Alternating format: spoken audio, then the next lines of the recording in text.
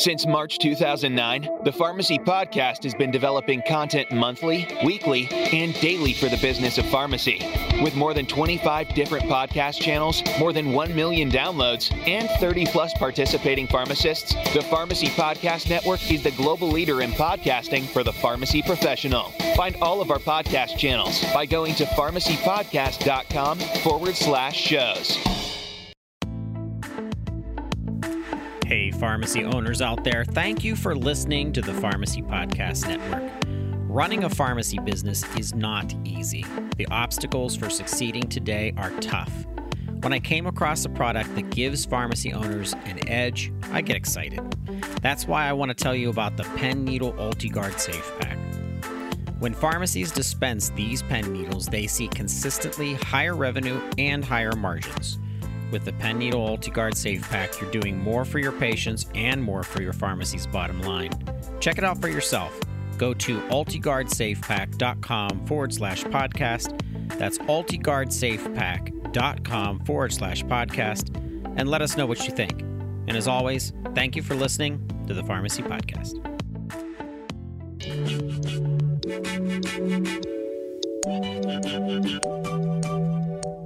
Pharmacy benefit managers, better known as PBMs, are responsible for negotiating payment rates for a large share of prescription drugs distributed in the United States. Recently, state Medicaid systems, policymakers, and national pharmacy associations have expressed concern that certain PBMs' business practices may not be consistent with public policy goals to improve the value of pharmaceutical spending. This podcast series is all about PBM reform. Listen to the discussions, share these podcasts, and help build a new pharmacy payer system which supports our independent community pharmacies, encourages fair and transparent competition in the marketplace, and most importantly, is designed to deliver the best patient care. It is so great to be back guest hosting the PBM Reform Podcast. I'm pleased to introduce my two guests today, Ms. Jackie Toledo. She's Florida State Representative from District 60, which is the Tampa area of Florida. And then Scott Newman, President of Pharmacists United for Truth and Transparency. Welcome, both of you, to the podcast today. Thank you so much for having me and to talk about one of my favorite issues, PBM reform. Oh, good. We love hearing when one of our legislators thinks that PBM reform is important. And we're really excited to talk to you today about that because you've been doing some exciting work in Florida, and we're anxious to talk about that. But I thought it would be great if we first just learned a little bit about you. I know from the time I've been able to spend with you some of the things you're up to. You're a legislator, you're a mom, but tell us a little bit about you. So I'm a civil engineer by trade, and I was transportation engineering is what I normally do. And I got elected to the Florida House in 2016. So about 4 years ago, and I've served 2 terms and heading into my 3rd term after re-election. I have 5 kids, 3 boys and 2 girls, ages 9, 11, 13, 15, and then 21. So I'm very busy at home and ran for office to make our world a better place. And I'm a problem solver. So I thought we needed people like with that type of thought process, engineering, problem-solving type process in the House. We actually only have 2 engineers, and I'm the only PE, which is professional engineer, in the entire legislature. So I'm very proud of that. But wow, yes, you should be. My kids, though, are amazing through all of this, and I've learned so much through this process, and they've helped me tremendously, too. That's great. They must be really proud. Yes. That's really great. And I can say I'm the oldest of 5 kids, so I was in awe. I'm still in awe of my mother all these years later. So I can tell you, we all appreciate our mom, especially when she's doing as much as you are. So thank you right away for all that you're doing for your community. You are a PBM reform advocate, and I'd love to know how you got involved in this cause. So like most legislators, we have our expertise, as I mentioned. Mine is in transportation, but I got put on the healthcare committee. very early on, and I didn't even know any of the acronyms actually. So learning from scratch. But I had a situation happen with my daughter. I went to the pharmacy. My doctor asked me to get a prescription for her ADD medication. And as I was walking out, he told me that medication would cost me about $25 depending on my insurance, or $0 basically. So I go to the pharmacy and they proceed to tell me that it was going to be upwards of $480 for the prescription. I said, no, I have this coupon. And they told me that they couldn't take the coupon. I said, well, can you call somebody and see if you can take it? Because the doctor told me it was $25.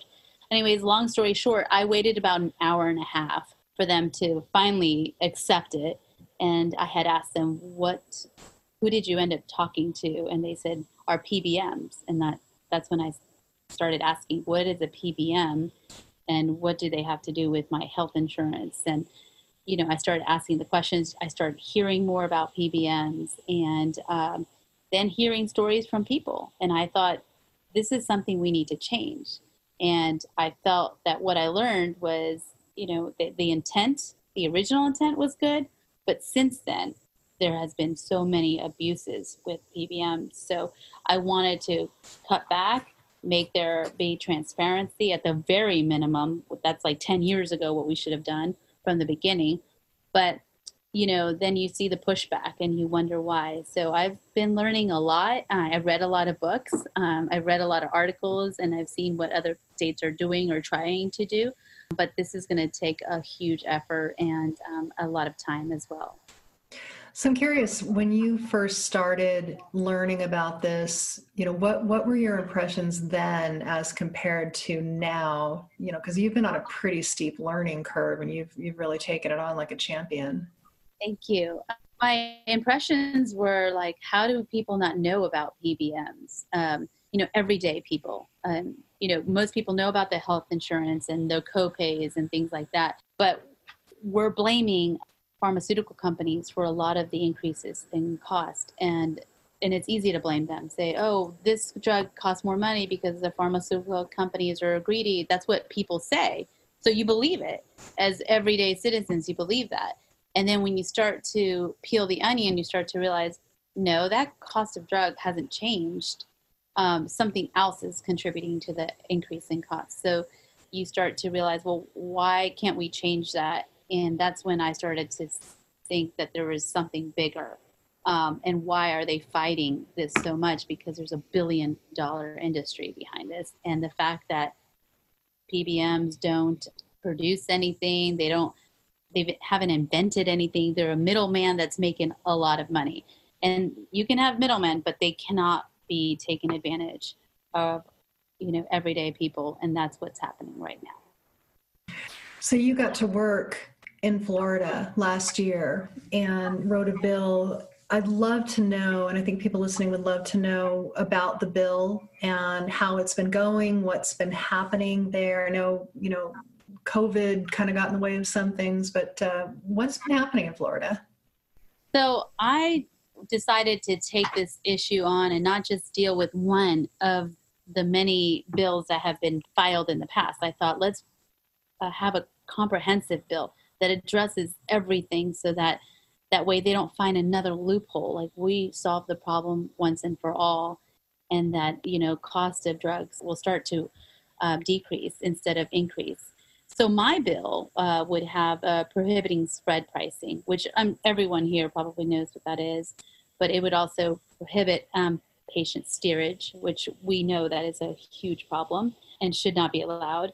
We would require negotiated rebates and discounts by PBMs from pharma to go to the patient at the point of sale. And we would prohibit bad and anti-competitive business practices and require PBMs to act as a fiduciary. And this was, I forgot how many pages it ended up being, but it was a huge, very comprehensive bill. It really shook a lot of people. They said that it was going too far. So I wanted to, start to negotiate. What can you accept right now? And then we would move the needle. That was my whole point, was let's start moving the needle and start to reduce the cost of drugs. So, but that's not what happened, unfortunately. Yeah. So you came up against the opposition, I know, pretty hard out there. I'm curious about what that experience was like, if you were ready for them. We hear a lot of stories about, coming up against the opposition, and it's everything from, wow, we had no idea, to, oh, that wasn't any big deal. But I'm curious what it was like when you started to meet opposition for your bill. So everyone was telling me how extreme they would be. Like it would be like dealing with the mafia. So I started getting nervous. I started going, how could they be so powerful, the opposition? But then I started to realize, when you are messing with $1 billion industry, and there are a lot of people making money off of this, they don't want to see any changes. They want to delay, and continue to profit from, from drugs and from people. So, but I did get really nervous when I started to see the pushback and to see the politics. And I don't know what happened behind the scenes. I have a lot of questions, of course, but that doesn't mean you stop fighting. You just have to ask the right questions until people finally say, you know what, transparency is not going to be that bad.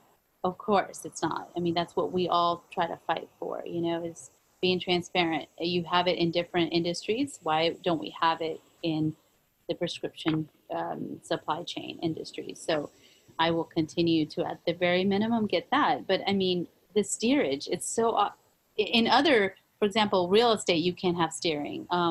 Lawyers can't have steering. You can't steer to your own MRI, for example. Can't own an MRI and then steer people to it. That would be illegal. So why are we letting pharmacies do that? I feel that it's just a matter of time and educating, new legislators. We have term limits in Florida, so that's part of the hurdle. Is that, like me, 4 years ago, didn't know what PBM stood for, nor did I know, these other acronyms in healthcare, which there's millions, but I had to learn from scratch. So now I only have 4 years left. So in 4 years, if I don't get that done, I would either have to move to the Senate, keep fighting there, or someone else has to take the reins. And we'll see if they want to continue fighting, because, like you said, there's a lot of opposition on this because so much money is being made.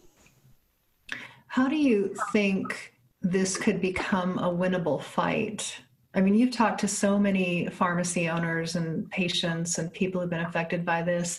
I'm really encouraged that you're optimistic, I'm optimistic, I'm encouraged by that. But what do you think has to happen for this to be winnable at the state level? So I believe it's on messaging and informing and educating people. So because, like I mentioned, term limits, the people that have the knowledge are A, the lobbyists, and B, the staff. So the staff who has been there for years through many different representatives, they have their own views on what PBMs do, what their process is, or what their purpose is in the entire supply chain. They may like them, but I think what we need to do is educate the legislators coming in. So even before they come in, at the campaign level, when they're running, and you have 2 people running against each other, or 5 people, find out what their position is on PBMs. And they're all going to say, I don't know anything about it. And then asking them, do you think the prescription drugs costs are increasing? Do you think there's a problem with the cost of drugs? They're all going to say yes, of course. Healthcare is a huge part of our budget and of the problems that people have. And so you start to educate them so that when they are elected, if they are elected, they start to have an opinion, already some bias on, there's a middleman that's taking a lot of the profit, and it's causing an increase in these drug costs. So we have to figure out a way. So when I file a bill, they've already know the terms. That's how I need your help, because then I go there. I have 60 days to, teach people. It took me longer than that to learn about PBMs. So it is just because of the lack of time that we have. So that's really our biggest enemy, and they take advantage of that. The PBMs take advantage of that time that we don't have. And so, Jackie, what advice do you have for people who are working on this issue in their own home states? As a legislature, what is it that you most would like them to know about what it's like for you, or how they can develop a relationship with you, or what they can or even should be doing maybe a little bit better where they are? So I think for any of the bills that I work on is trying to get community support, constituent support. When you have that, you talked about grassroots. That's really how you create change. And when you start to educate maybe the businesses in your district. So if you are in Melbourne, find out if the businesses know about PBM. So go to the chamber and say, look at your health insurance plan, and then look at the trends over the last 10 years. Do you have a PBM in your plan? How much are they getting paid? How much do you know about them? Getting information and getting the businesses to start to complain, and you get the groundswell, that's how you make change, because then they're going to contact their representative. Not me asking a colleague of mine, hey, vote on this bill. It's their constituents saying, hey, look, do something about this prescription drug cost. Do something about PBMs. And all these different people, businesses and constituents are calling to complain. You know, when you have it where the only people that are complaining are independent pharmacists, they think, oh, it's a internal battle. This is a turf war. That's not what this is. This is not a turf war. We are creating monopolies here, and you see it developing right before your eyes. So if we don't do something, we're going to have two. And when you have two competitors, they're going to dictate the prices, and you're going to increase the prices, not decrease prices. So it's anti-competitive, and it's anti-Republican, really. We want more competition. We want accessibility, which we don't have if now, you know, CVS and Walgreens are the only ones participating in the market share. That's great. Thank you. What's next for Florida? What's next for you? The next steps for me is get reelected, and then when I get back to Tallahassee, file the bill again, file it maybe an even better bill based on, you know, what is happening around the country, maybe add things, maybe take things away, but just continue to educate my colleagues on what we need to do, and just don't give up. But we should be doing that right now. We shouldn't let up on letting people know about PBMs and what they're doing. So just because we're not in session, that doesn't mean we shouldn't be advocating and informing others on what needs to happen and the changes that need to be made. Great. Thank you so much, Jackie. It has been a pleasure having you on the PBM Reform podcast. Thank you so much. We wish you a lot of success, and we appreciate you so much for everything that you're doing for your constituents, for the state patients, and for their pharmacies. Thank you so much. I appreciate being on the show. And Mr. Scott Newman, President of Pharmacists United for Truth and Transparency, it is very nice to talk with you. Welcome to the podcast. Thank you again for having me.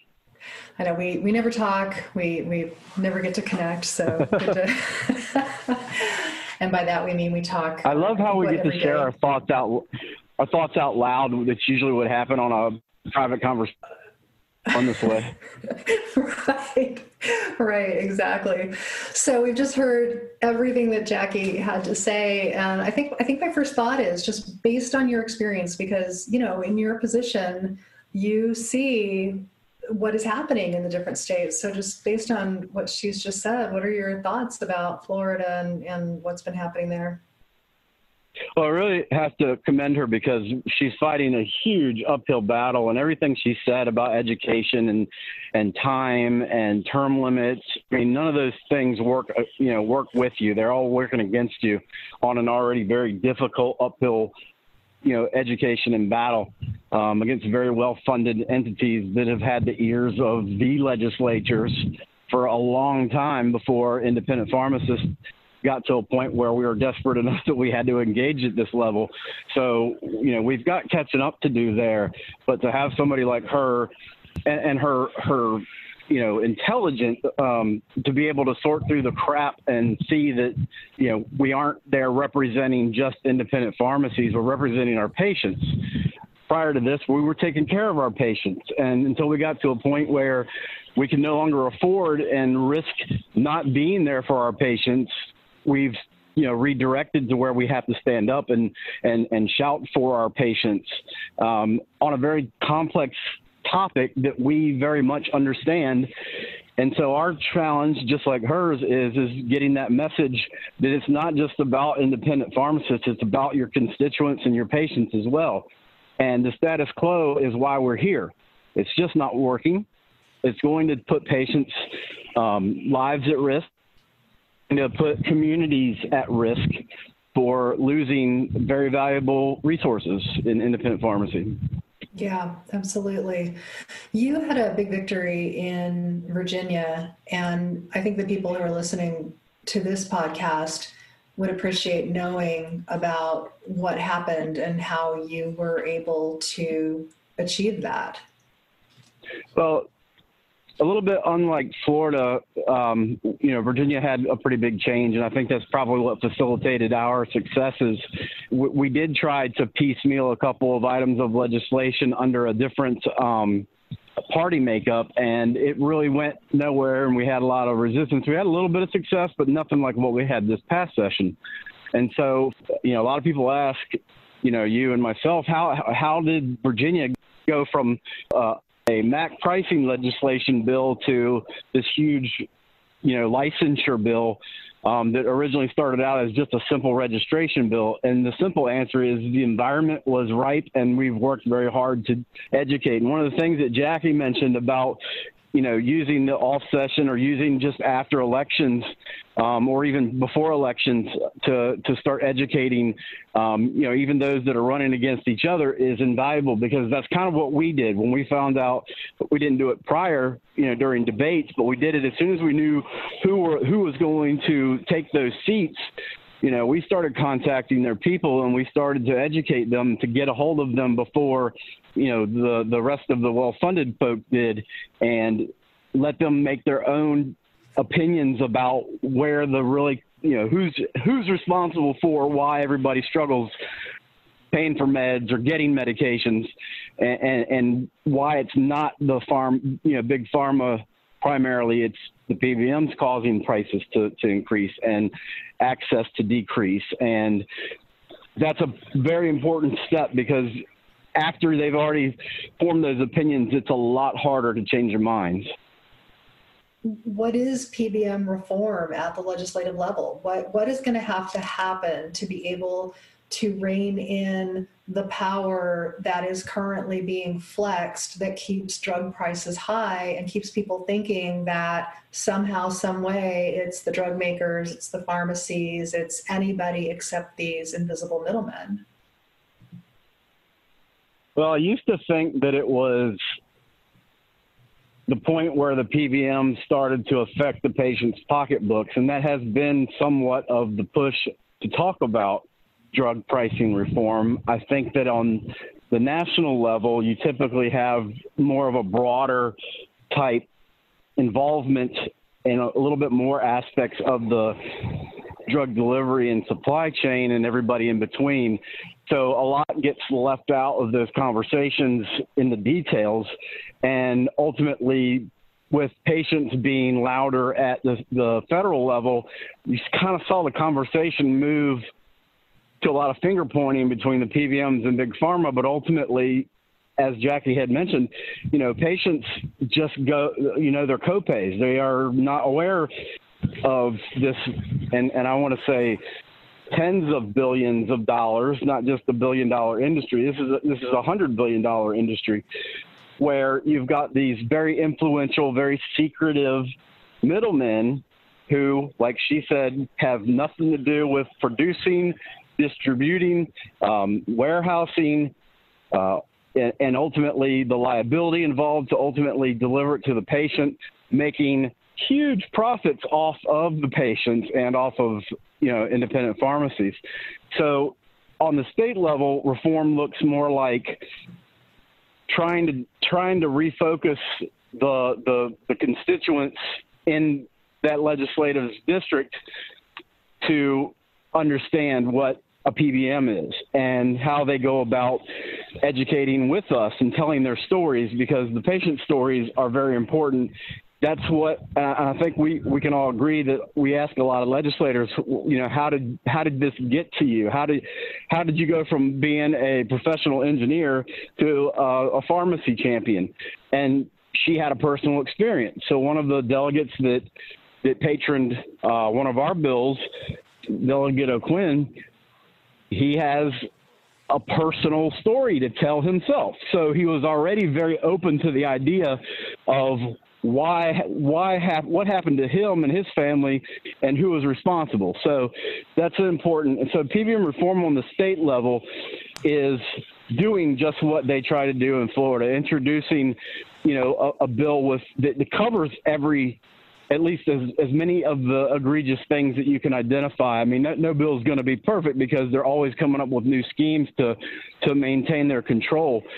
And they're always going to hold on to a certain portion of it based on the federal side. So to get people angry, patients paying for medications that are way too expensive, they have insurance, but they can't afford them, that really starts the conversation off and gives the legislators a platform, or at least the opportunity for us to step in and say, hey, it's not just the drug companies. It's these large multi-billion-dollar corporations that are self-preserving and protecting their own profits, and this is who you're going to be fighting. So hopefully that kind of covers the big picture of it. But I think that there's, PBM reform has to happen because I've said it before, it's not sustainable in its current form. Well, it's not. And we're talking about how PBMs make their money. If you are an average taxpayer in this country, there's a good chance you are paying 3 times for this. You pay your premiums. There's a copay that you pay that very often ends up being clawed back at the pharmacy level to the PBM. And then you pay it as a taxpayer for your Medicaid coverage, for your Social Security, for your future. And then there's this other thing, which is the state employee plan, the state retiree plan. These are taxpayer-funded plans, but they are run like private plans, which means that there's the opportunity for the kind of extortion and exploitation at that level. And we saw that happen in Illinois. So there's access for people to begin to understand, maybe, with at least with the employee plan at the state level, if not deeper in for Medicaid or Medicare. And there's also so many avenues. We've touched on it before on previous podcasts, but for states that are cash strapped, that are all of a sudden hit with all of the costs associated with the COVID crisis, they're looking for money. There is the easiest block and chunk of money that you could possibly get right there in front of you, sitting right there. And there's examples in states that have done the Medicaid carve-outs and gotten rid of the MCO prescription drug portion, who have saved tens of millions of dollars. Now, I can't even imagine what that figure would be in a state like Florida. In Virginia, it's about $100 million. In West Virginia, I think that they saved by their carve-out about $54 million. And, of course, New York is following. They're going to save a couple $100 million. I can't even imagine what it would be for Florida. So when they're scraping and looking for, money and things to cut, this is a no-brainer.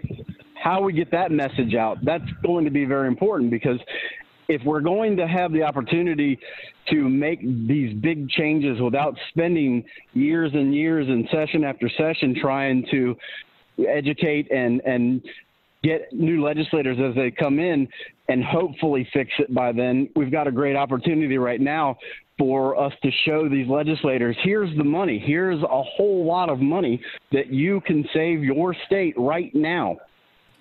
So as we are talking about this, I'm struck by the level of passion that you have. I know that I have, and it's easy to get really emotional and really wrapped up in this message. For pharmacists who are also pharmacy owners, this really is a matter of life and death for your business. You are a small business owner. You are responsible to taxes in your community. You contribute to the tax base.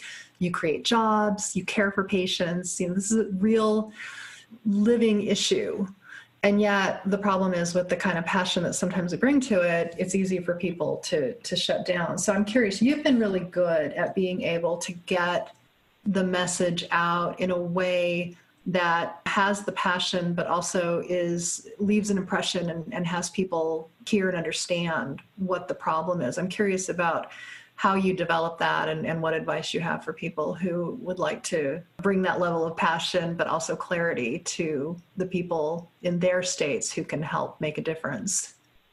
In hindsight, because I think it's part of my personality, but I've never really planned it that way. But I think that ultimately I understand my audience, and it depends on who I'm speaking to as to who gets the most absurd passion that I have, and believe me, it exists, and those who get a sample of the passion, but in a rational, emotionally intelligent way. And it just depends on your audience. I mean, if you've got a legislator like Jason Raper, you could show all the passion in the world because he shares it. If you have somebody like Jackie, you can show all your passion in the world because she shares it, because she's doing the same thing. When she's going and negotiating, or when Jason Raper is going and negotiating these bills, they're trying to portray themselves in an emotionally intelligent way, so that you don't oversell it, or so that you don't give any fodder or any ammunition to the opposition to say, well, they're just complaining and crying about it. There's appropriate situations where the passion needs to come out. I do find it hard to mute the passion in some circumstances, because the most pharmacy owners like myself were struggling, and we see it going away very quickly, and we don't know how we're going to make payroll. And when you start to lose your livelihood, and when you start to ruin your personal relationships, it's very hard to mute yourself, and it's very hard to come and have an even-keeled personality or conversation when you're showing up desperate. And so I just think that it really depends on the audience, and it really depends on how urgent the situation is. And for a lot of us, it's very urgent. So I don't encourage everybody to mute their passion. I think that you need the out. But to be effective, I think that you have to pull it back a little bit depending on who you're speaking to. How important do you think data is, graphics, so Putt, right, your organization, my organization, puts out a lot of information, and it's always nice to see our stuff, show up in someone's office. But sure, I wonder to what degree people hang back thinking, well, I don't really have this data. I don't know where to get it. So I'm not going to even do anything. I guess I'm asking, how important do you think the data is? And if you didn't have it, or you didn't feel like it was strong enough, should someone not contact their legislator and just wait to find the information, or what should they be doing? Well, it depends on, obviously anybody's welcome, especially members, to go to our website and, use our resources. The data is compiled from, usually spread across different states. Sometimes we do some individual stuff. And the thing is that every pharmacy owner has access to their own proof. You have to be careful with which you share it with, and who, if your name is attached to it or your pharmacy is attached to it. But every single one of us has all the proof and everything what we're saying. So if you're not willing to go and trust, and there's no reason you shouldn't, like our resources, or if you're just a creative person and you're going to use your own data, absolutely use it, because data is hard to argue against. Not so much in our industry because it is so complicated, The PBMs and the apathetic legislators do a really good job of, or government officials, I guess, and a good example would be in Florida's Medicaid department. They don't want to believe the Florida survey. How can it be? It's so crazy. And you know what? That's what we're screaming about and where our passion comes from. It's happening in broad daylight. And if it's so unbelievable that you can't believe it, that's a problem. Yeah. And I would say just on top of that, we often say, well, ask the opposition to prove it. We are just, we have our proof. I absolutely am 100% with you. I agree. We have our proof. Yeah. So you've heard me say it before, why is the onus on us when we're showing up with our proof to have to fight a PBM's, oh, well, that's just not true. And they're not providing any factual information or at least any completely truthful information. They are very good at excluding details to prove their points. But why are they not having to prove that it's not correct? Every one of us, and I've said this before, we are willing to open our books and be completely transparent. They can't just sit on that pedestal and say, oh, well, that data can't be true. It's not true. And you just have to believe us. No, you have to prove it.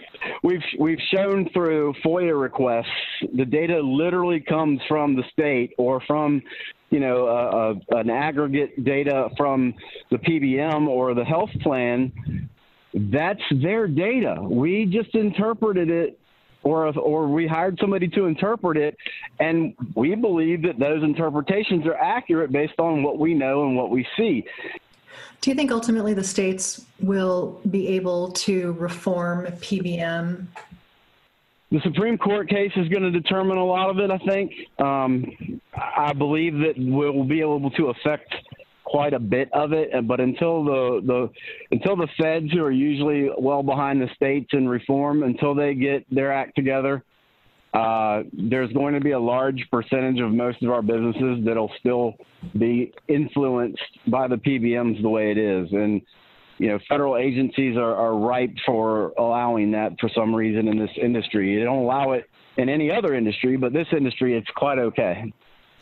Yeah, I think that what will happen ultimately is we will see the states taking the lead in reforming PBMs and establishing the operating laws and procedures for PBMs.